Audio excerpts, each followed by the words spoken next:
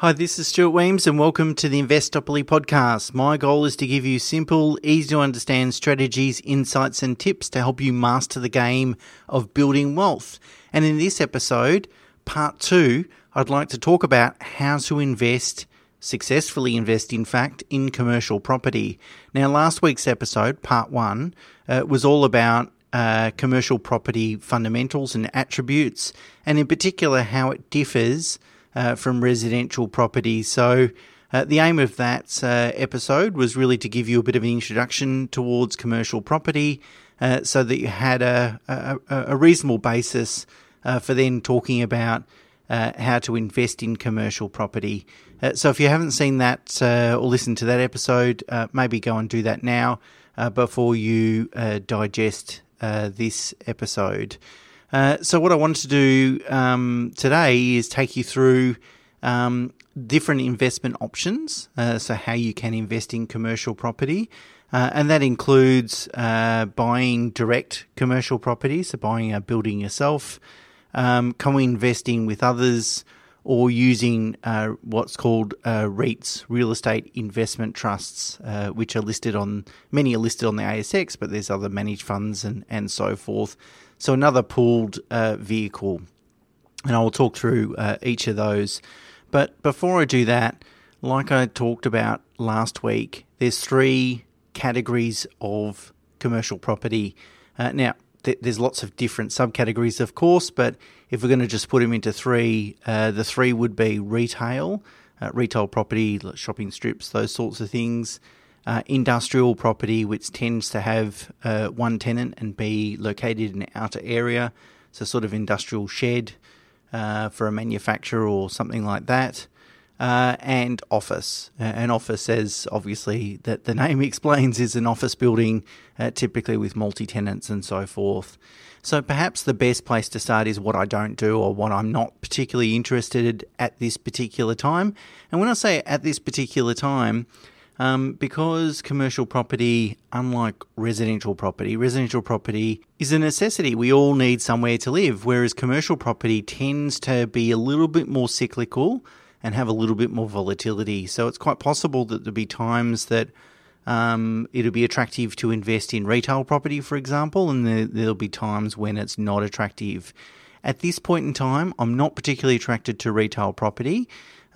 Really what's going on, particularly with internet and online sales, is of course the retail industry has been under pressure in terms of margins and so forth, and that pressure either has to go on to profit margins as those businesses make less money, but I don't think that's going to be enough to compensate for the margin pressure that's gone on, and I think landlords will need to make some concessions as well. In particular locations. So, in terms of going and into a suburban shopping strip and buying a retail property, unless it's owner-occupier use, so you've got a business to put in there, and even then I'm not sure, but unless it's something like that as a pure investment, you're going to get a low yield, and, I'm not sure really where the demand's going to come from an investment perspective, and therefore capital growth in the future.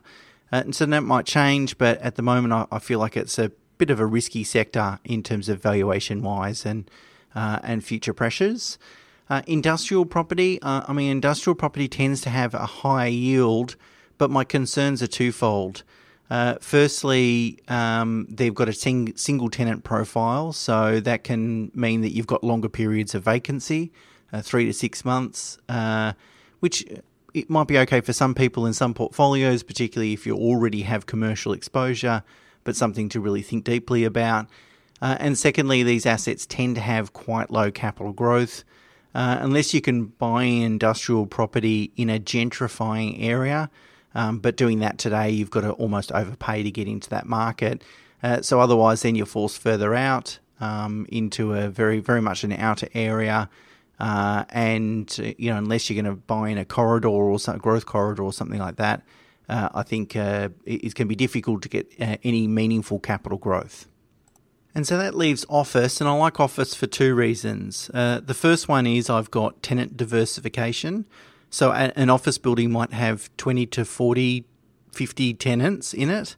So the likelihood of all those tenants leaving their lease all at one time are really low. And so therefore, my income stream is a little bit more reliable from that perspective. And then secondly, you can add value to office buildings, or at least you've got far greater scope to add value to an office building compared to retail and to industrial. And you can add value in two ways. The first way is that you can make some capital improvements, and the aim of those capital improvements is to increase your rent per square metre. So those sorts of capital improvements that would be attractive to tenants is like refurbishing foyers, lifts, atriums, bathrooms, adding sort of end-of-trip facilities such as showers, bike racks, those sorts of things. Even fitting out offices, smaller offices ready for smaller businesses and so forth, so don't have to go through that fit out process. All those things can go towards generating a higher rent per square metre, and that higher rent per square metre obviously then derives a higher end valuation. The second way you can add value is by improved property management. So that's really about having better and deeper relationships with tenants, so that tenants renew leases and are more open to signing longer term leases. And the key metric here is called WALE, weighted average lease expiry.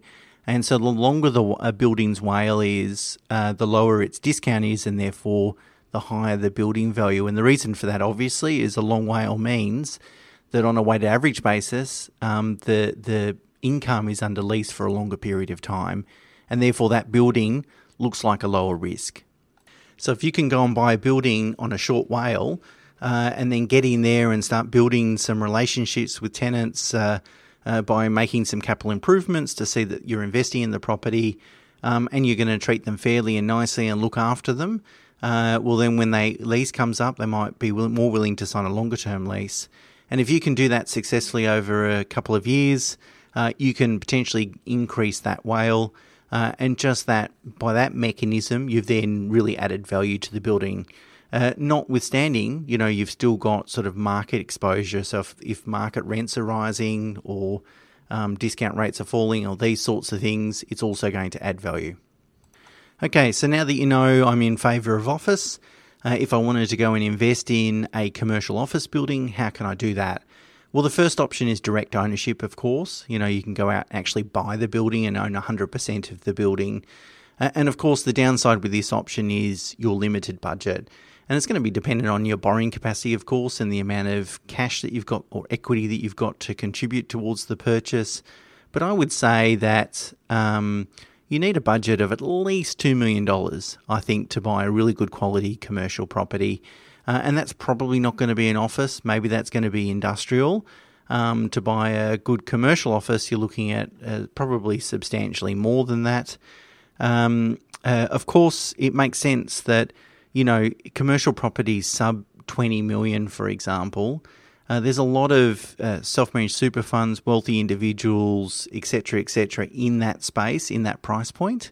And so therefore, because there's more buyers, the deals that you can get or the prices that you have to pay in that space aren't always as attractive. Whereas moving, say, between that 20 million and 80 million price point, it's too big for individual investors and too small for institutions. So it's a good kind of price point to get to.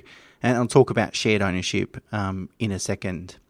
So one of the advantages, of course, of investing in direct commercial property is that you've got absolute control over the asset. So you can decide, who the tenant is, how long you're going to tenant for, and especially if there's alternate uses to that asset. So you buy it in an area that's gentrifying and then you can convert it to, residential or something like that. You've got full control in order to do that. Of course, if you're buying direct commercial property and your budget isn't substantial, it's like several millions of dollars, then it's likely you're going to end up with a property with one tenant. And if you have a single tenant profile, then you've got risks of longer term vacancy. And even if the vacancy isn't that long, you might have to offer tenant incentives, which means rent-free periods. So it's quite possible that, you don't receive any income for 6 months and so forth, something you need to really think deeply about. And now my wife and I have invested in direct commercial property and certainly enjoyed excellent returns. In fact, we sold that property about 18 months ago because we received a stupid offer. And it's my view that, commercial property that is at a price point where most of us can invest is selling for unusually high prices. And I just don't see the value as just a general comment at this stage. But as I said, commercial property can be cyclical, so it's not to suggest that sector of the market won't represent value. So I guess as a general comment, investing in direct commercial, I'm not particularly attracted to that because I think the prices being paid at this particular time are too high, and I don't really see where the returns are going to come from. Okay, which brings me to the second investment option then, which is called shared ownership. So it's possible to co-invest in commercial property with other investors, and these are often called investment syndicates or property syndicates. And it typically comprises of a group of investors that might go and purchase a building using some debt. So they might borrow 45 to 50% of the purchase price and then contribute the rest in equity. These assets are often owned in a unit trust, and each investor owns the units in that trust, so they've got a fixed entitlement. There's several commercial property investing businesses that arrange syndicates, and really, like anything in financial services space, you've got to be super, super careful. And in fact, I would say most commercial property syndicates really don't make very good investments. I mean, it's a little bit like investment grade residential property. Most residential properties aren't good investment prospects, and most commercial property syndicates also don't make good investment prospects. There's a lot to consider here, and the team behind the commercial property decisions is critical. They've got to have skin in the game. They can't be just employees willing to do deals and moving on. They've really got to have something on the line in order to make sure, give you comfort, at least me as an advisor, comfort that they're going to make good long-term decisions and they're not taking silly risks. And also, and probably even more important, they've got to have runs on the board, so a really good long-term track record of generating returns. Now, of course, if you find the right syndicate, it can offer heaps of different advantages. And the first one is you're leveling up on quality. You're really getting yourself into a price point that has far less competition. As I said previously, that $20 to $80 million price point, too expensive for wealthy individuals typically, and too small for institutions. So there's a lot less competition in that price point, and there's potentially better deals to be done as well. The other advantages are, the risk of suffering a lower income due to vacancies greatly reduced. If you have a large amount of money to invest, you can spread it across multiple buildings and get yourself some diversification there. And finally, the investment manager will manage the whole process, right through from asset selection, acquisition, negotiation, capital improvement, property management, and so on. So it's a very hands-off, passive style investment. And again, if you've got the right managers working for you, they're the ones that are really going to drive the returns and generate the value. Of course, the main disadvantage with this investment is that you own units, typically in an unlisted unit trust, which is a illiquid investment. And so, of course, if the investment turns bad, if you buy the wrong property or something bad happens, of course, you can go and sell those units to someone, but who's going to want to buy a unit in a dud investment? So I guess, but that's true for most investments, I guess. Like if you go and buy a dud residential property, that's also hard to sell too, unless you really drop the price. But the way of mitigating that risk in terms of ending up with a dud investment is choose the right investment managers, so the people behind the business, and do your due diligence on the actual asset that you're buying as well. Make sure it makes sense. There's a evidence-based, rules-based approach to selecting that asset and understand where the returns are going to come from. So, if you can buy an asset at a very good price, you're happy with the type of asset that you're buying, and thirdly, that there's plenty of scope for improvement, then the chances of making a loss are greatly reduced compared to, say, just buying something, on the basis that it's a rising market. Now, some people don't like co-investing because of the lack of control. If they can go and buy a residential property, they're used to being in control of that asset. Now, of course, I acknowledge that's a potential downside and people might look at it that way. I don't. I mean, if I go and invest in an index fund or an industry super fund, I don't control that investment, do I? But I can get my head around that. Well, same with commercial investing. I don't really want control, particularly in the commercial space, because I'm not an expert in that area. And in fact, I'm ultimately relying on the investment managers, the people that are making the investment decisions, to manage that investment and make decisions along the way. So giving me control doesn't really help me very much because I don't have the skill set to be able to take control of that investment.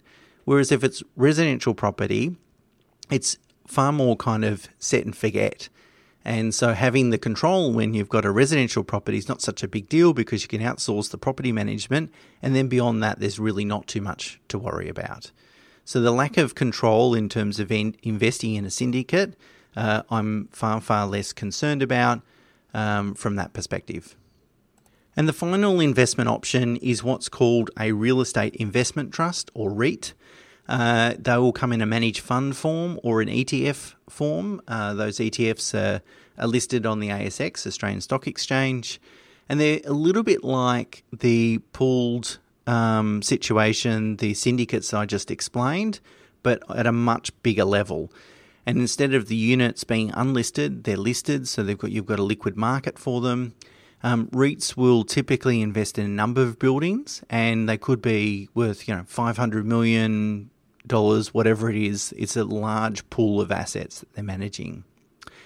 According to data compiled by S&P Dow Jones, about 60 to 80% of actively managed REITs fail to beat the benchmark. So therefore, I use exactly the same approach with investing in REITs as I do investing in shares. That is, I use low-cost passive indexing, not active funds management. And Vanguard has an excellent example that's produced some really good long-term returns. Now, I'm not surprised active management fails to outperform index. Some of the stories I've heard for, really large REITs where they'll have some acquisition managers that get hired, they'll go and buy a couple of buildings, they'll get paid a bonus this year and they're on to the next job. In a different role at a different firm. They don't really care too much about what the results look like, particularly over longer term. They've been paid and they've got their bonus and they've got no skin in the game. Whereas indexing, of course, is far more diversified and you tend to reduce your risk that way.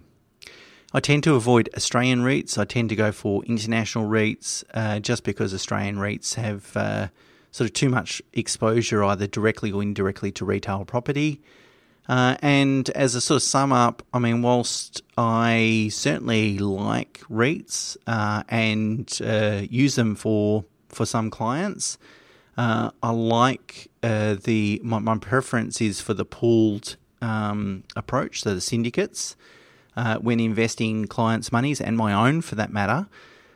Because I like the fact that we can go and buy a property, that I can understand the attributes of that property in terms of location, etc. So I can get some comfort there. And that, as I said, there's some value adds that you can implement to drive returns. And in fact, that you don't buy the building unless there are those value adds. So that is improve the management to increase the WALE and then to make some capital improvement to increase the rent per square metre.